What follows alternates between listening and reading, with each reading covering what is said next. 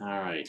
So, as always, I need someone to confirm our existence. But before we do, Avi, I think you and I have one really big disagreement that I think we need to get to the bottom of first, which is the name of the galaxy when Andromeda and the Milky Way merge. Right. Well, about a decade ago, I wrote a paper about it, and I was thinking about the merger product for a while, for 2 decades, and I convinced a colleague of mine, a postdoc, to work on that and simulate the future. Yep.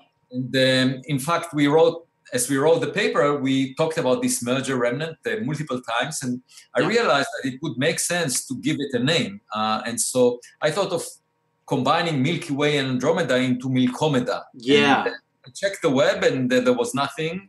So I used it as a convenient term. It saved us space in the paper.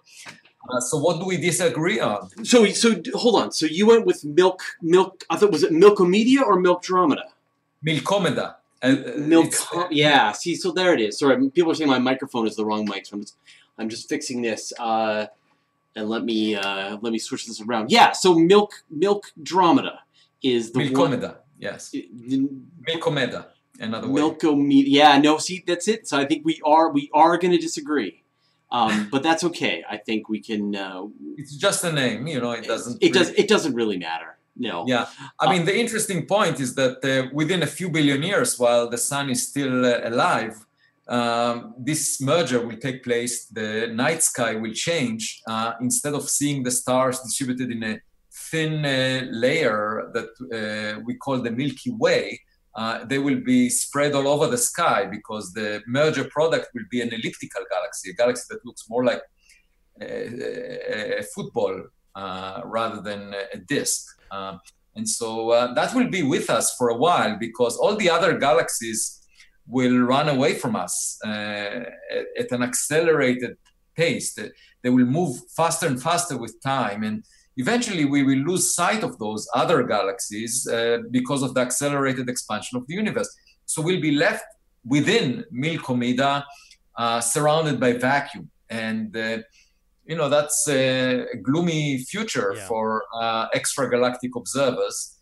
But in principle, we can avoid that future if we only develop spacecrafts that will take us out of the galaxy into the nearest cluster of galaxies.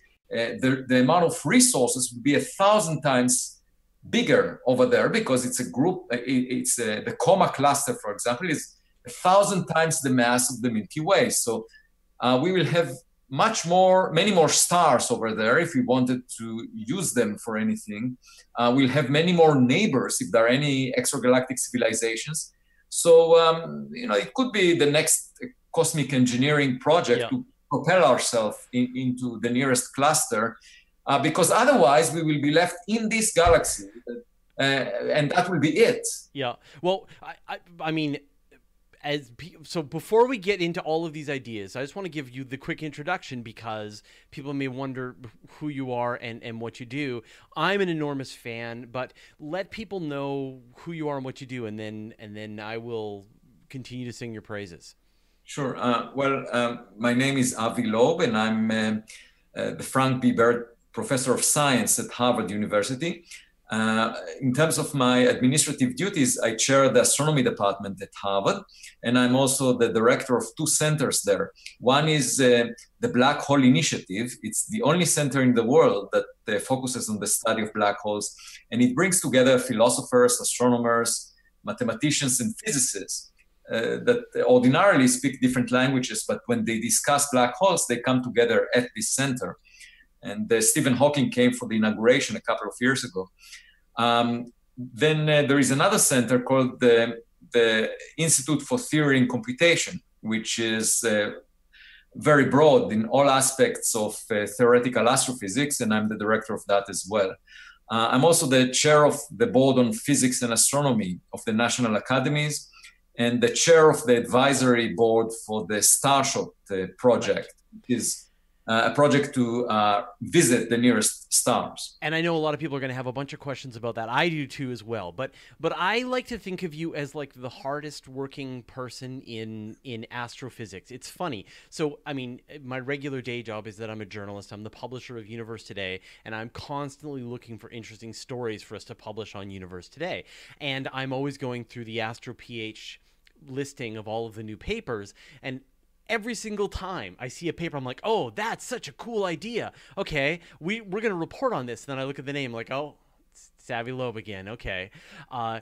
You have done so, I don't know how you keep up the publishing schedule of all of the papers. I know you have a great team that you work with and a lot of co-authors, which makes sense. But you just in the last year, I think, we've reported on stories from you about just how many icy worlds there are out there in the universe, the habitability of those icy worlds.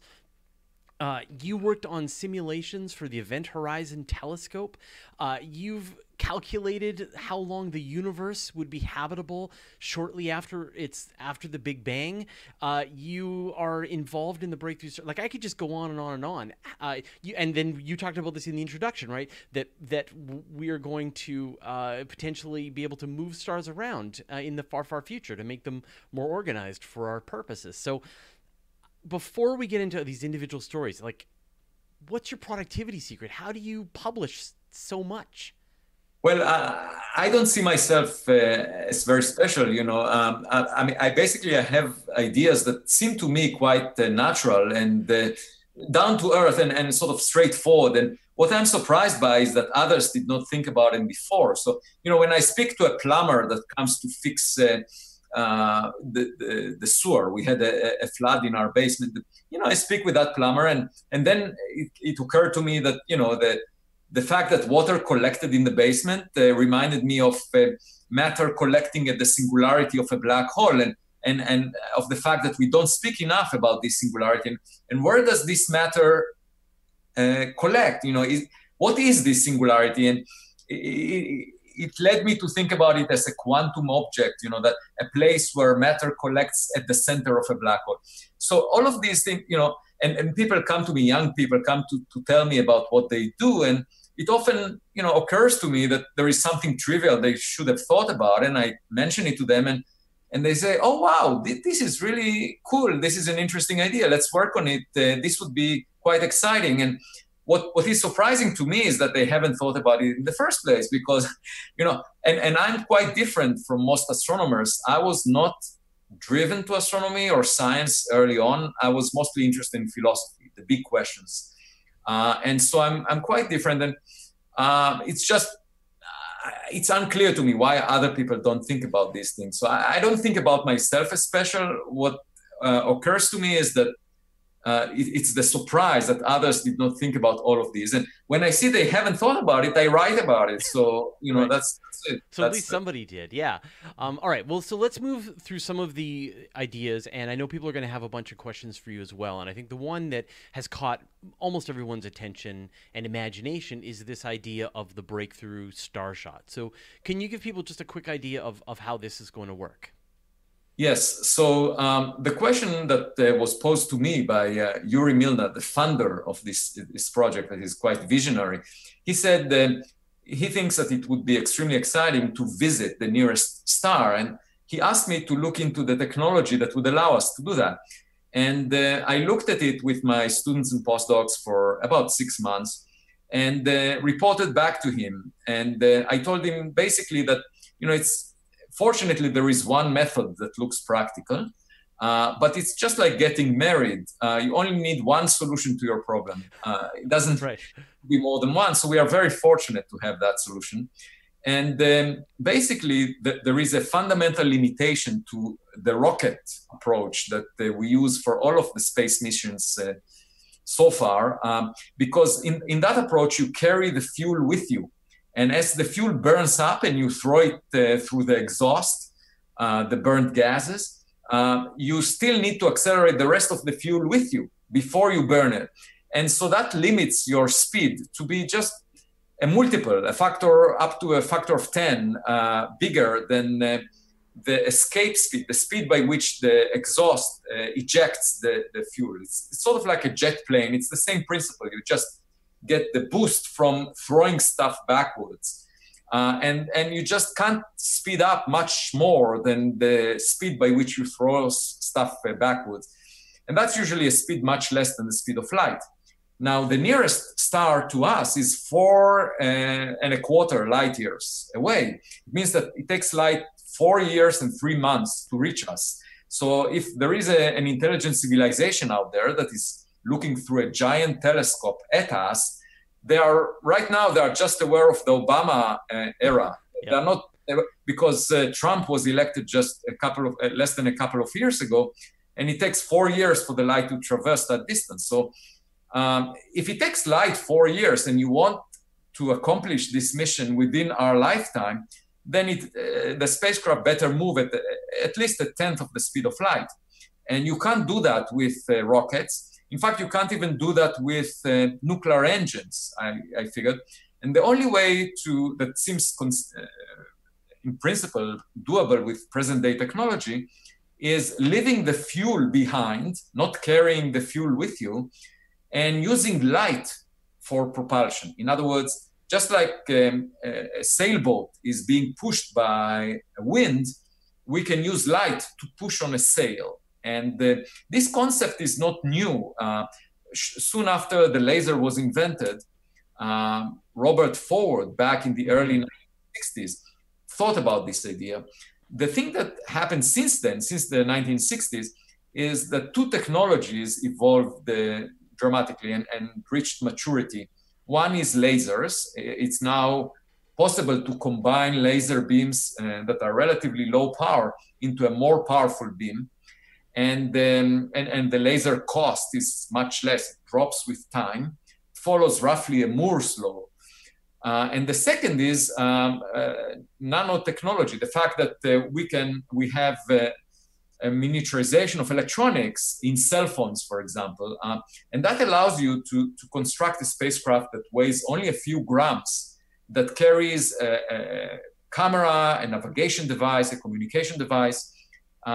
And since it's so light, you can in principle push it with a very powerful laser up to a fraction of the speed of light. And that was the concept that we came up with. We worked on it for several months with Yuri, iterated with him, and then assembled a committee, a board that includes distinguished physicists.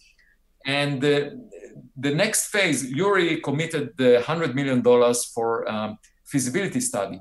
So the next 5 to 10 years will be dedicated to demonstrating the feasibility of the technology using experiments, laboratory experiments. We selected about a dozen teams that will do experiments relevant for the demonstration of the laser. And we are also selecting right now about a dozen teams that will do experiments related to the sail. You need the sail to be very lightweight and also sturdy, very strong. And the shape of the sail is to be determined. It needs to be stable. It needs to ride on the beam of the laser in a stable fashion. And so we are working on this feasibility study. If it is successful, if it's promising, we'll move on to the next phase, which will be a demo, a prototype system that will demonstrate this concept. And eventually we'll move on to the final construction. So each phase will be a factor of 10 or so in cost. And the ultimate cost of the system is estimated to be roughly like the Large Hadron Collider or the James Webb Space Telescope, the biggest science projects that are funded right now. But it would be quite exciting if we can actually reach the stars. Mm-hmm. You might ask, well, could it be that another civilization did that already? And it's quite possible. We would have a hard time noticing such a small spacecraft crossing across, the sky, because it moves so fast and it's so small. It doesn't reflect much sunlight. But I should say that there was an object that came from interstellar space. Sure, Oumuamua. Oumuamua, yes. Yeah. And that was quite peculiar. This object was very elongated, more than any other asteroid that we found in the solar system. It was roughly half a mile in size. And the other thing is that it didn't really follow the orbit that we expect based on the law of gravity around the sun. It seems to deviate a bit from it. And it's not at all clear why, because it doesn't have a cometary tail. We don't see a cometary. So actually, I suggested, we discussed it with Yuri and decided to check if it has any radio transmission. Maybe it is artificial. Turned out that you can put a limit with existing radio telescopes.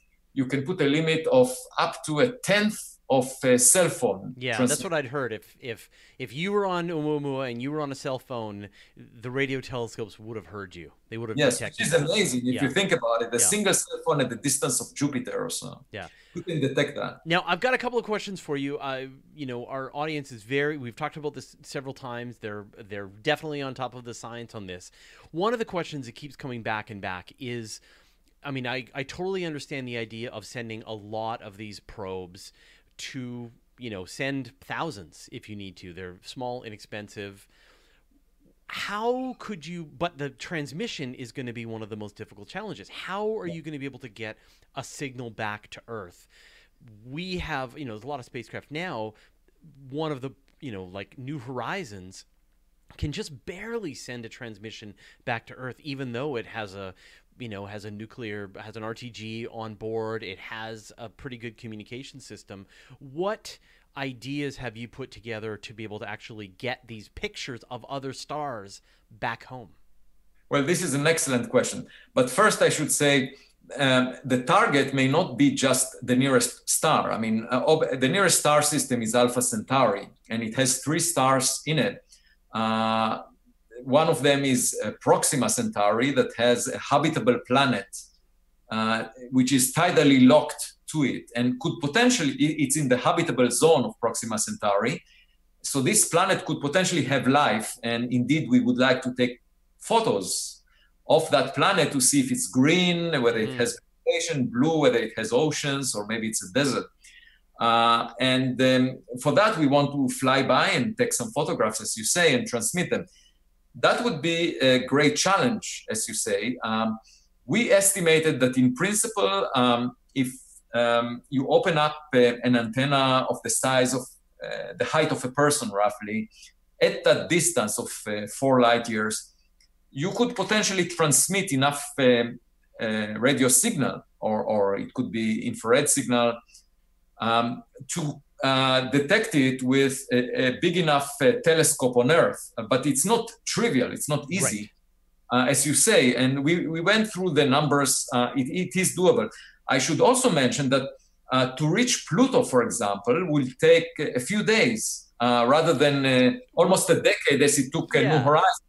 So if there is an object of interest in the solar system, for example, Oumuamua that we just discussed, is running away from us faster than any chemical rocket, so we cannot chase it. But if we had the technology of Starshot, we would easily catch up with it and fly by, take some photos. We would get more information. Right now, we don't know what it looks like. Is it artificial or natural? And so, I mean, I was thinking that maybe you'd utilize some kind of daisy chain to try and send probes on a regular basis, and they could somehow send the photos and information back along the chain. That's a possibility, but it doesn't save much. It turns out that, it's a possibility to have relay stations along the way. You're right, but turns out that it is possible in principle to construct a strong enough signal. We're talking about sending the signal with a laser, for example, from the spacecraft that has roughly 1 watt of energy power. And so just the bigger the listening you can create, the bigger the telescope. Say you turned the entire Event Horizon telescope on Alpha Centauri or on Proxima Centauri when the probes are getting there and trying to transmit back, then that means a smaller transmitter, and then that makes sense. I'll be able to use that as an answer in the future. The other thing, and this feels more like a publicity, not stunt exactly, but you just talked about it briefly, that Oumuamua would be an ideal target. The reality is that there are 100,000 fascinating targets right here in the solar system. Every single moon, every single planet, every single dwarf planet, every single asteroid. Those are absolutely fascinating targets that astronomers would beg to have any close-up photographs and spectroscopic information of. I agree. That feels like it's the natural target Yes. for these missions for the foreseeable future until we've mastered the intricacies of it and then send them to another star. So isn't that really where these things are going to go? Is everywhere in the solar system? That's definitely that's an excellent point. There are two reasons why such a technology would be appealing. One is that the travel time is much shorter, as we discussed. Instead of a decade to get to Pluto, it could take a few days. Yeah. And the second is that these are cheap spacecrafts. So since they weigh only a few grams and they are made of technologies that are similar to a cell phone, we're talking about the cost of hundreds of dollars per spacecraft. It's not very expensive. And so the fact that it's relatively easy to reproduce such a spacecraft makes the project, the launch of such a spacecraft much easier. It's not a huge mission like we operate in the spirit of the way we operate right now, where you have to plan for a decade and then it takes another decade to construct this mission and so forth. Here it will be, once we have the infrastructure, it should be really straightforward. Whenever you identify an interesting target, you just send that direction. I can imagine some space-based manufacturing 3D printer that just prints out new spacecraft, and there's a queue like the Hubble Space Telescope, right? You just get your destination request in the queue, and then whenever your turn comes up, the next probe that comes out is sent off to your target, and a couple of days later, you get the data that you want. Yeah, and you don't worry so much about one of these spacecrafts getting destroyed as a result of a collision with an asteroid or a dust particle or whatever, because it's not very expensive. So you can send a collection of those in the right. And also, if you worry about not being precise, if you send a few of those around the region of interest, that should cover it. So yes, now there was an article in Forbes magazine that appeared a week ago arguing that, if there is an alien civilization out there, it might see such a technology as an act of war. Right. But I actually wrote a reply to that should appear shortly. Yeah. In which I explained that there is nothing to fear about because the amount of energy carried by such a spacecraft is comparable to the energy carried by an asteroid that is roughly the size of a human.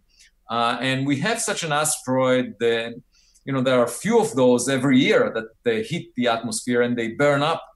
And here we're talking about a spacecraft that weighs only a few grams, so it will burn up much more easily than a few meters size asteroid.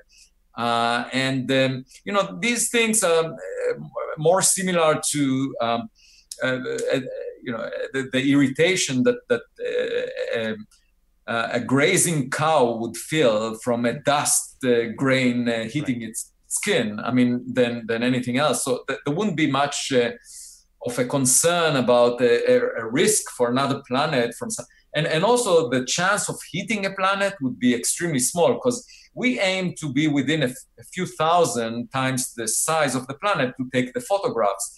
And the chance of hitting the planet directly would be 1 in a million or less. So this is really not something to worry about. My hope is that once we reach the interstellar highway, obviously I have no fear that we will be fined for speeding or that there will be any road rage. I think it's more likely that we will receive a message saying, welcome to the interstellar club. Yeah. Your probe was destroyed, but welcome to the club. And there must be I don't think we are likely to be alone. I think that what we see around, just out of modesty, I think the life that we see here on Earth must be replicated in many other places. And so my guess is that we are not the first ones to think about interstellar travel, and that the most so we keep thinking about looking for life and looking for intelligent civilizations on planets near stars. But my guess is that the most common, the most abundant signatures of such civilizations would be flying objects that fill up the interstellar medium. And they're quite small, so it's not easy to detect them, but I'm sure they are out there. So one of the other issues, of course, is attempting to slow down. And I think this is not a deal breaker. I mean, if you can't make these spacecraft slow down, you know, you got your pictures and the spacecraft flew through this other star system, and that's great. But in an ideal world, you would be able to slow the spacecraft down. Have there been some ideas on ways that you could slow them down again to go into orbit and maybe stick around? Well, in principle, if you launch them at a slower speed, then it should be possible to slow them down on the radiation from the star, or if you know, if you send a low-speed spacecraft such that it lands on the target planet, let's say, and then you can build there the infrastructure that was used to launch these things. Then you can imagine the reverse, you know, having a parachute on these things that's, you know, with a laser over there that slows them down. It's just that we don't have equivalent system out there. Right.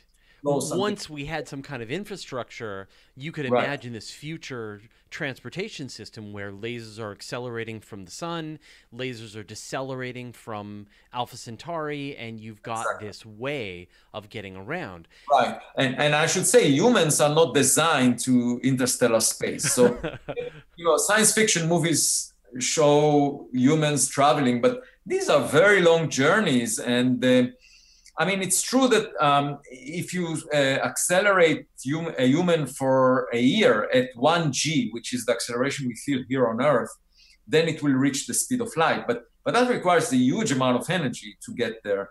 Right. And otherwise, the journey will take more than a human lifetime. And if you don't reach a fraction of the speed of light, and so, and there is no reason to risk the lives of people that we care about.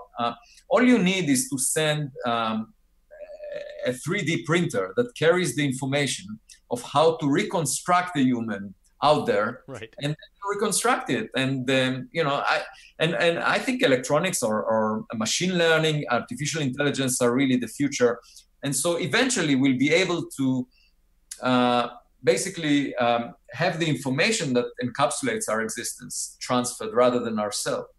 I'm seeing a bunch of questions coming from the audience now. A couple of questions that I think are interesting. One, Mr. Tommy Pickles asks, what kind of a camera could we fit on such a craft? What kinds of photographs? How many photos will you get as one of your spacecraft is flying through another solar system? Well, think of the camera as similar to that we have on a cell phone. Basically, we can take photographs of that quality, and the camera will weigh less than a gram, a fraction of a gram. And in principle, if you want higher resolution, then you need a bigger lens. But the calculations we have done were for that type of a camera that you find in a cell phone.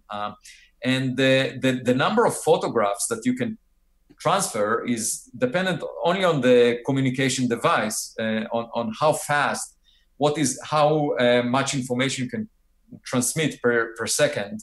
And that depends on, as we discussed before, on the means of communication. So if you use a laser, that limits the number of bits that you can transfer. And so roughly we're talking about the photographs every few hours or so, if you take realistic numbers, and not much faster than that. And you will have passed through the solar system within a couple of days, so you're only going to get a few dozen photographs. Well, that's if you visit a target in the solar system. But if you go to the Proxima Centauri planet, for example, then you could take a lot of photographs, store them in memory, and then relay them over a long period of time. And it takes 4 years for these photos to reach us.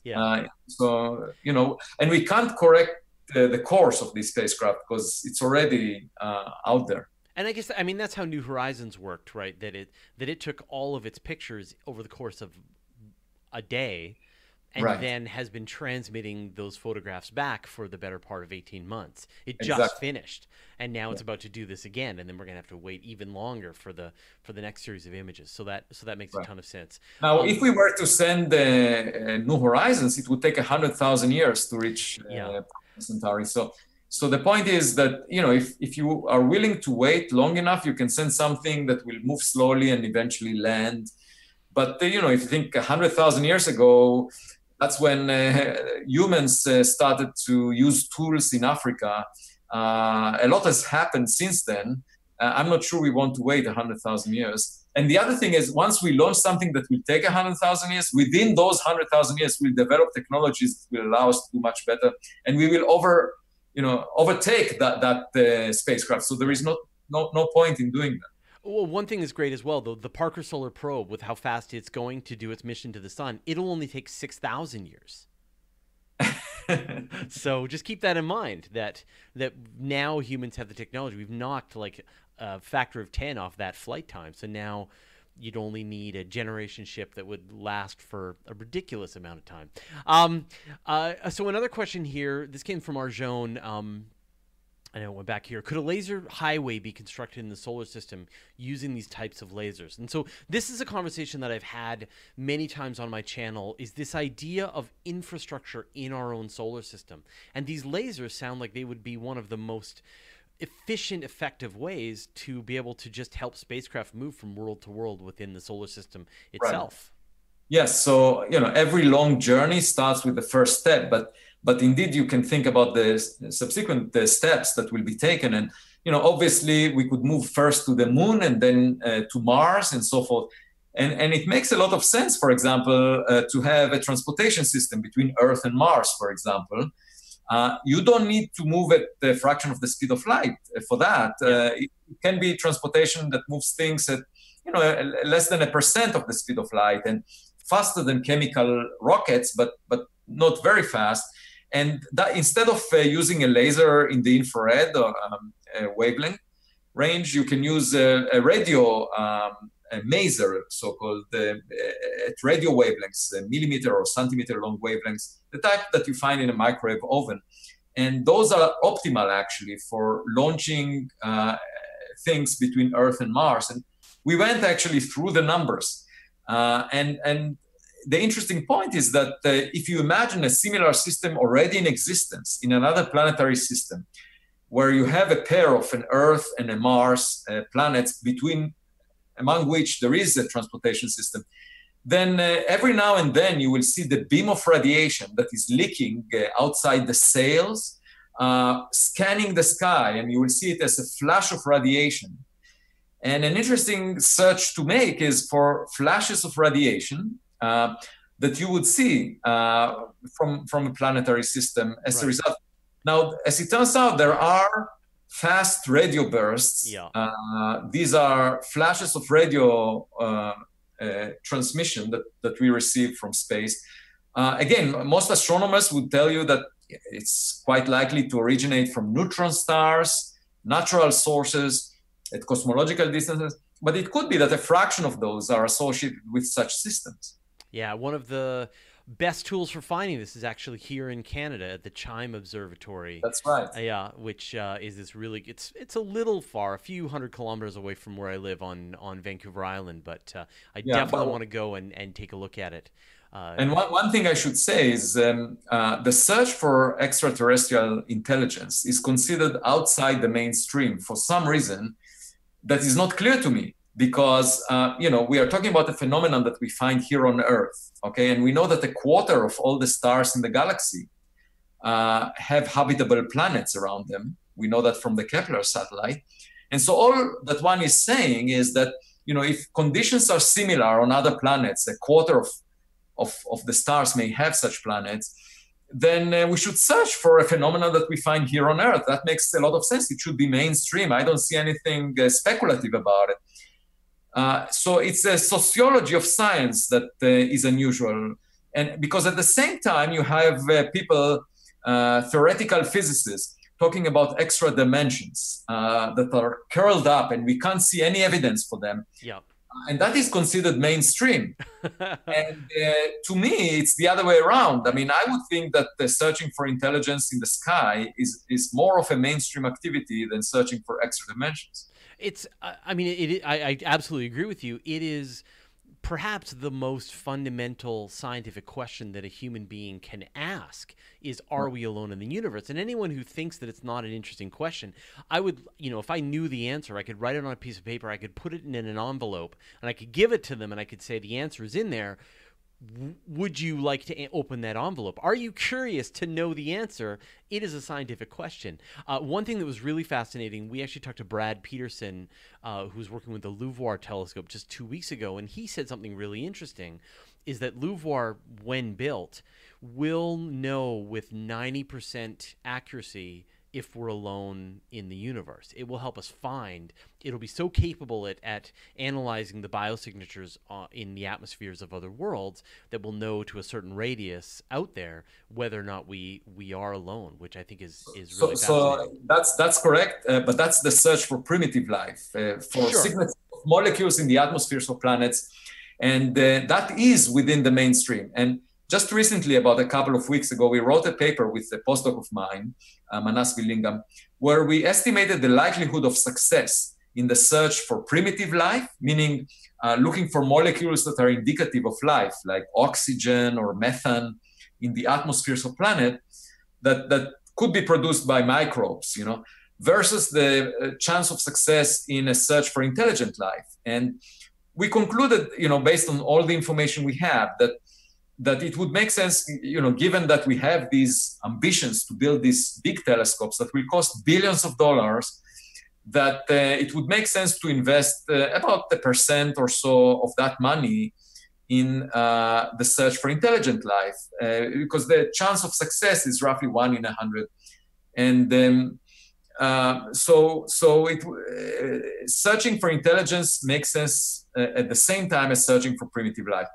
And if we search for molecules that are indicative of primitive life, we could also find industrial pollution, for example, in the atmospheres of other planets. It might indicate not so intelligent life, but industrial life. Right. Or it could indicate that there are aliens out there trying to change the climate artificially, because if the planet is too cold otherwise, you might introduce these gases into the atmosphere that warm it up.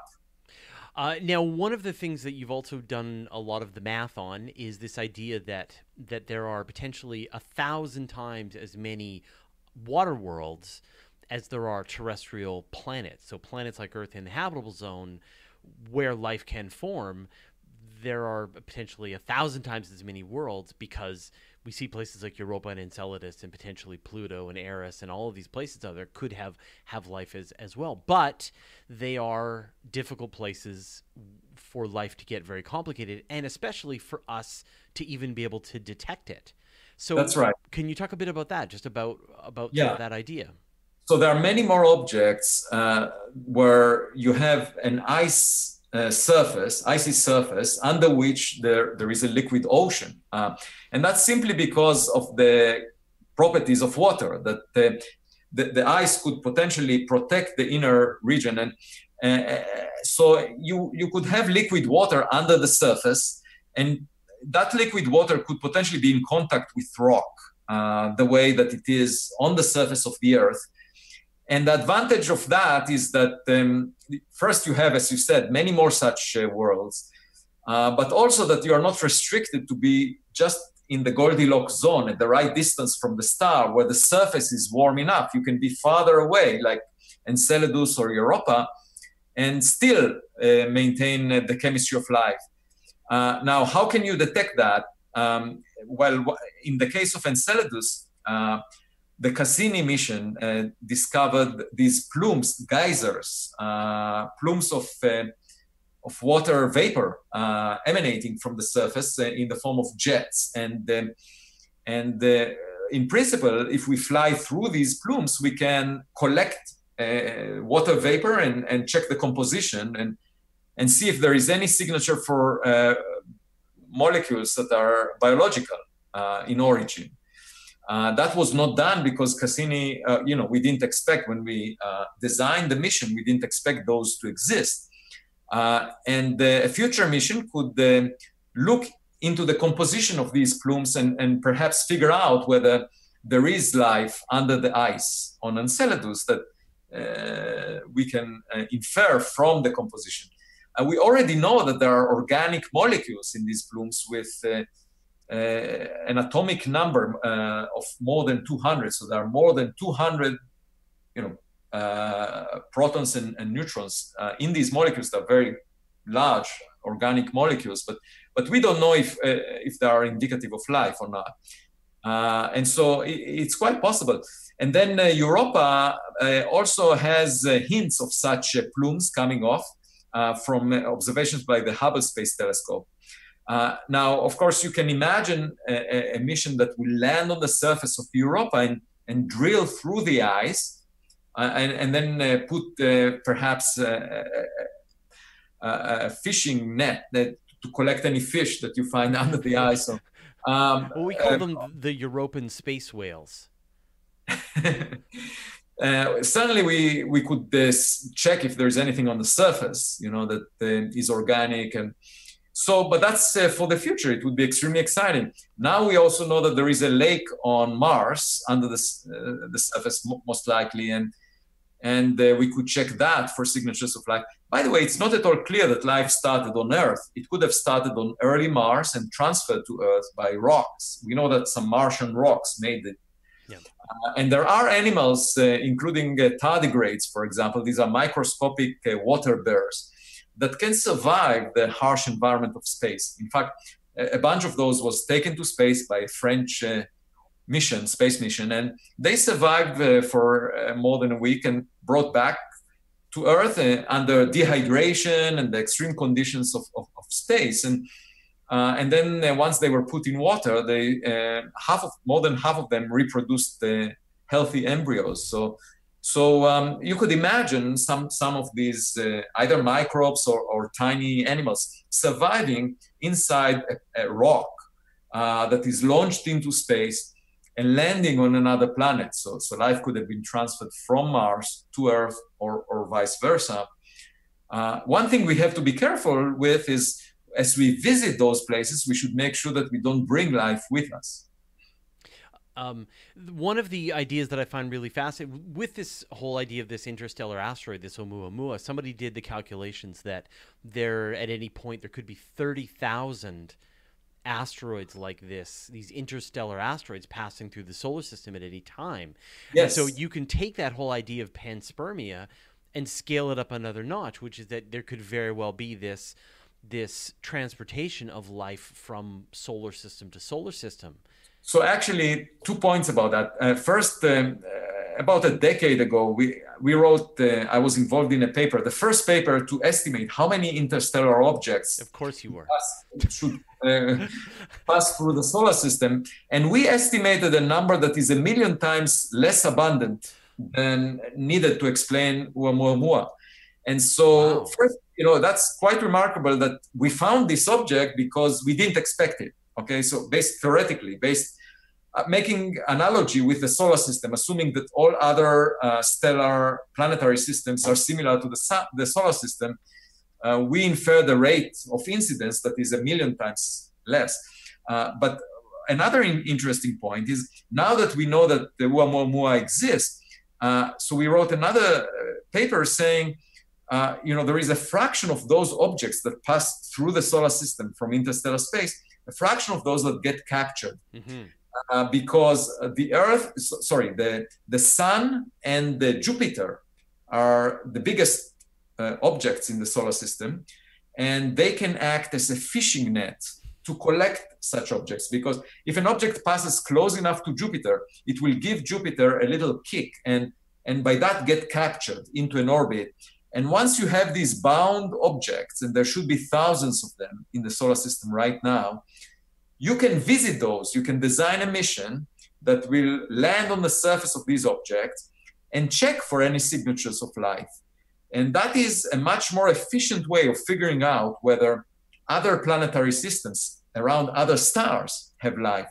Instead of taking a long journey to visit those stars that could take 100,000 years if we use chemical rockets, instead of doing that, we save the time because these objects made the journey that took them 100,000 years, and they are now in the solar system. They came from outside, and we can examine them and infer the properties of objects around other stars. And so that opens a completely new way of probing the environments of other stars. If only there was a way that we could send lots of little spacecraft around the solar system to study each one of these little objects to study it. So perhaps if someone can work on that. Okay, so I want to talk about one last subject that. Well, actually, I've got two. So the next one I'd like to talk about is this idea of protecting against the dark energy future when the acceleration of the cosmos takes away all of our future stuff. Right. So you proposed a way to deal with that. And actually another researcher at literally almost the same time, right? Two of you published papers at almost the same time, didn't you, about this? Well, so it all dates back to the time that the universe, the discovery that the universe is accelerating and that eventually won the Nobel Prize. The discovery was led by two former graduate students of my department. And they realized that the universe is accelerating. And shortly afterwards, I started thinking, what are the implications of that? And the implications are that if you look at distant galaxies, they're receding from us at a speed that increases with time. And eventually they will reach the speed of light. So even light will not be able to bridge the gap that is being opened between us and those sources of light. And so we won't know the whereabouts of those galaxies in the distant future. We won't be able to find out what happens there.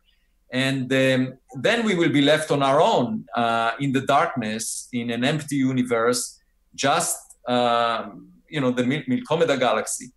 And when I wrote that paper, I got an email from Freeman Dyson, who indicated, he said, well, maybe we should engage in a cosmic engineering project. That was about 6 years ago. And in which we will collaborate with other civilizations and perhaps bring ourselves together. And recently, someone actually, and I told him, look, this is too much to ask, to move a star or ourselves together with other stars, bring them together is a huge engineering project. It didn't sound realistic to me. Then there was a paper recently suggesting to move stars around.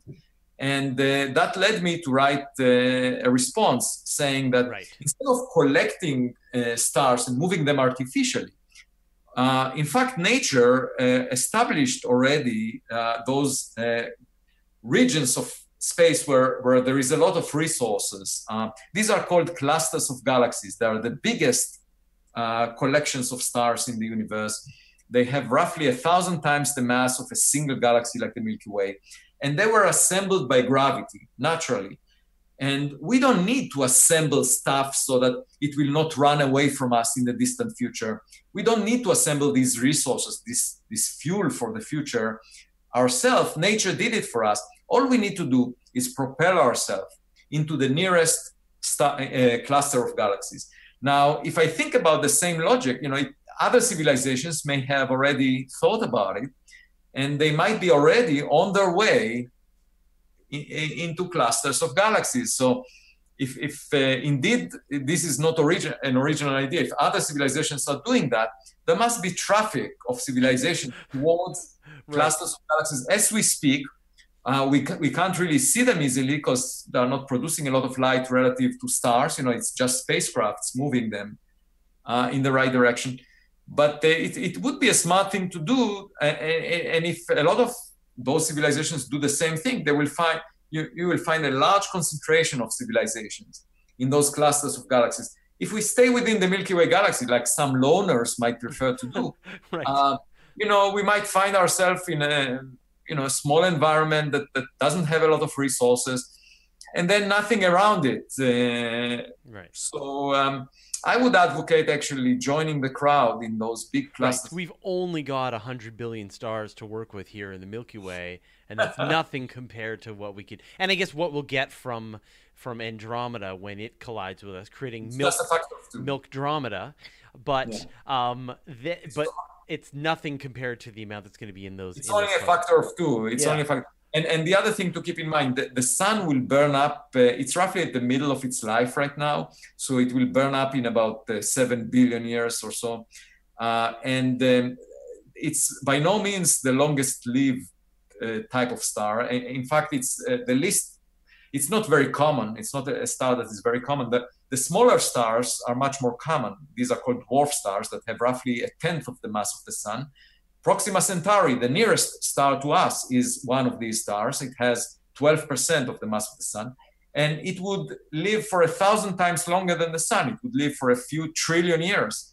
And there is another star that is near us of that type. It's called the TRAPPIST-1, and it has 7 planets around it that are known, that 3 of which are habitable. And it has 8% of the mass of the sun, and it would live up to 10 trillion years. Right. So these are the longest lived stars, and we will find ourselves next to one of them if we want to be close to a furnace that lasts much longer than the sun. All we need to do is just tear the sun into 13 equal parts, and we'll be fine. No, we can just move into those locations. Right. Proxima Centauri is the nearest star. We can just go there. And I should say, the habitable planet around Proxima Centauri, that is called Proxima b, is 20 times closer to the star than we are from the sun. And that's the habitable zone because the star is so faint that you need to be much closer to it. And because it's so close, the planet is tidally locked. It shows the same face to the star at all times as it moves around the star. Just like the moon shows us the same face as it moves around the Earth. And so there is a permanent day side and a permanent night side. And my daughter said to me when she heard about it that if we ever go there, she would like to have 2 houses. One on the permanent night side where she will sleep, and the second one on the permanent sunset strip that separates the day side from the night side, where she would have the vacations. So you have a permanent sunset over there. Now we've got about 8 minutes left. Your time's very valuable. One question that came up a little while ago, and I know you're involved in this as well, is the Event Horizon Telescope. When do you think we're going to see the first pictures from the telescope? When do we see that first picture of a black hole? My guess is that within half a year from now, we will see an interesting result from this telescope. The data was already collected. Yeah. It's high quality data, and it's being analyzed right now. It was taken under very good conditions, so the quality of the data is high. I haven't seen any image or any results yet, but the team is working hard to analyze the data, and I expect it to be exciting within half a year from now. And the idea is to get an image of the shadow of the black hole on the background light that comes from the matter falling onto it. So you can think about this illumination from the background light as being some wallpaper on top of which the black hole sits, and you will see the shadow of the black hole. So you could measure the size of the event horizon. You can test the general relativity, Einstein's theory of gravity, although that was already tested by LIGO, by detecting gravitational waves from the collision of 2 black holes. I should say that, LIGO made the discovery for which the last Nobel Prize was awarded exactly 100 years after Einstein formulated his equations of general relativity. And Einstein himself, so he formulated the equations in 1915, but then around 1935 or so, he started to doubt that gravitational waves exist. And he wrote a paper together with his postdoc, Podolsky, arguing that gravitational waves do not exist, that they have some mathematical singularities that make them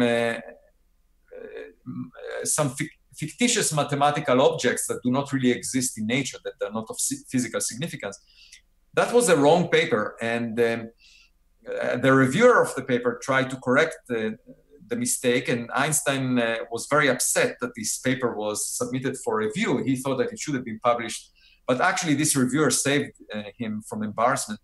And then he wrote another paper just a few years later, arguing that black holes do not exist.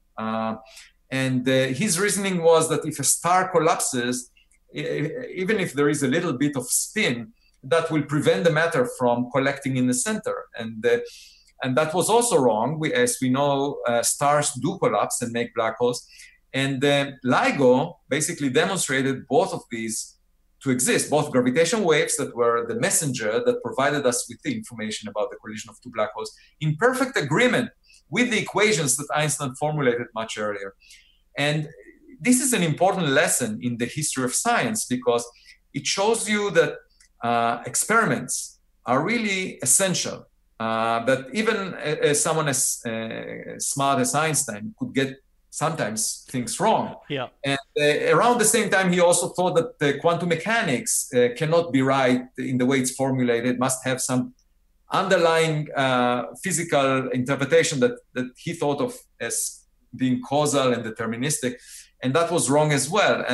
And so I think we should stay humble. You know, the pleasure of doing physics is that you can remain a child in your adult life. You can still wonder about the universe, make mistakes, and correct your prejudice based on experiments. And that's wonderful. You know, there aren't many occupations that allow you to make mistakes like that.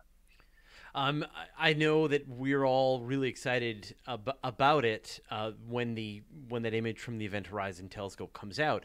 But I think you and your team made a bunch of the simulations on what we should expect to see. And I know there's actually been some readings have been done over multiple years. And what would you be surprised to see? It would be surprising if the shape of the shadow is different from what we expect, because in Einstein's theory of general relativity, irrespective of how fast, how rapidly the black hole is spinning, the image looks pretty much robust to that, insensitive to spin, and it has a characteristic size, and we pretty much know the mass of this black hole. So if we see anything different than what we expect, that would be very interesting. Now, LIGO confirmed the existence of black holes, but seeing is believing. You know, if we see something, there is no reason to suspect that we will not see what we expect, but if we do see, perhaps, there is something else out there. And, some of the most fundamental puzzles we have in present-day physics have to do with the unification of gravity, according to Einstein, with quantum mechanics, which is another pillar of modern astronomy, of modern physics. And there could be surprises that have to do with the way that these two theories are unified. We don't have a theory that marries them in a way that was tested so far. And so by looking at black holes represent one of these extreme environments where we can possibly see deviations from Einstein's theory of gravity. Well, so we're just going to last a couple of minutes. So, Avi, I just want to thank you so much for taking the time to talk with us today. I know that I could just have these conversations all day long, but you've got some physics to get back to. Where can people find out more about what you're working on? Well, if they just Google me, Avi Loeb, Loeb, they would find a lot of material in the form of news articles, opinion essays, and also publications, professional publications, on my personal website at Harvard. And I'm also always interested in speaking with people, irrespective of how broad is their education. And in fact, I often find people that are not very educated, people that come to work, for example, in our backyard. I find the discussions with them more fascinating. So I would welcome anyone that wants to speak with me, especially if it's some idea that maybe someone hasn't done the math on yet, and right. There's an interesting analogy there. That's terrific. And what will we see next? What is the thing that you're working on right now that maybe we're going to see soon? You can be specific. I'm working on a number of projects. One of them is trying to understand what the singularity of a black hole is. What is this thing that where Einstein's equations break down there? I'm working on a book related to the search for intelligent and primitive life, and there are many new ideas that will be there. And I'm also working on the very first galaxies, the very first stars in the universe, the scientific version of the story of Genesis. These are the main three areas, and if you ask me any day of the week, I will give you a different answer, because it's a creative process by which there are new ideas that come along and new papers written, and roughly every year I have about 40 papers or so. Yeah. Papers. Yeah. And so every couple of weeks there is a new paper, and it's hard to forecast exactly what the next paper. I should just be grateful that I'm not being assigned a job that will take away my free time, and also that I have such a supportive wife and family that allows me to do all of this. And finally, every time I wake up in the morning, I'm worried that maybe I will lose it and not have any new idea. It's never guaranteed, Well, I from my perspective, I can't imagine that'll ever be a time. And I just want to give you a big thanks from as a journalist, someone who is like trying to report on this kind of stuff and is always looking for interesting ideas that I think is going to ignite the audience and sort of help them with some of their intellectual curiosity. You do such a great job both of generating ideas and writing papers, making them very accessible, but also making yourself really available to those of us who have more questions. So I know that I don't know where you find the time. People say that to me, but you're the person who I have no idea. Literally, I think there's a Nobel Prize because you've already figured out how to bend space-time, and that's how you have found the time to do the work. But thank you so much. I know the audience appreciates you joining us this week, and love some time to talk with you in the future after the next few hundred papers are out. Thank you. My pleasure. All right. Thanks, Avi. Bye-bye.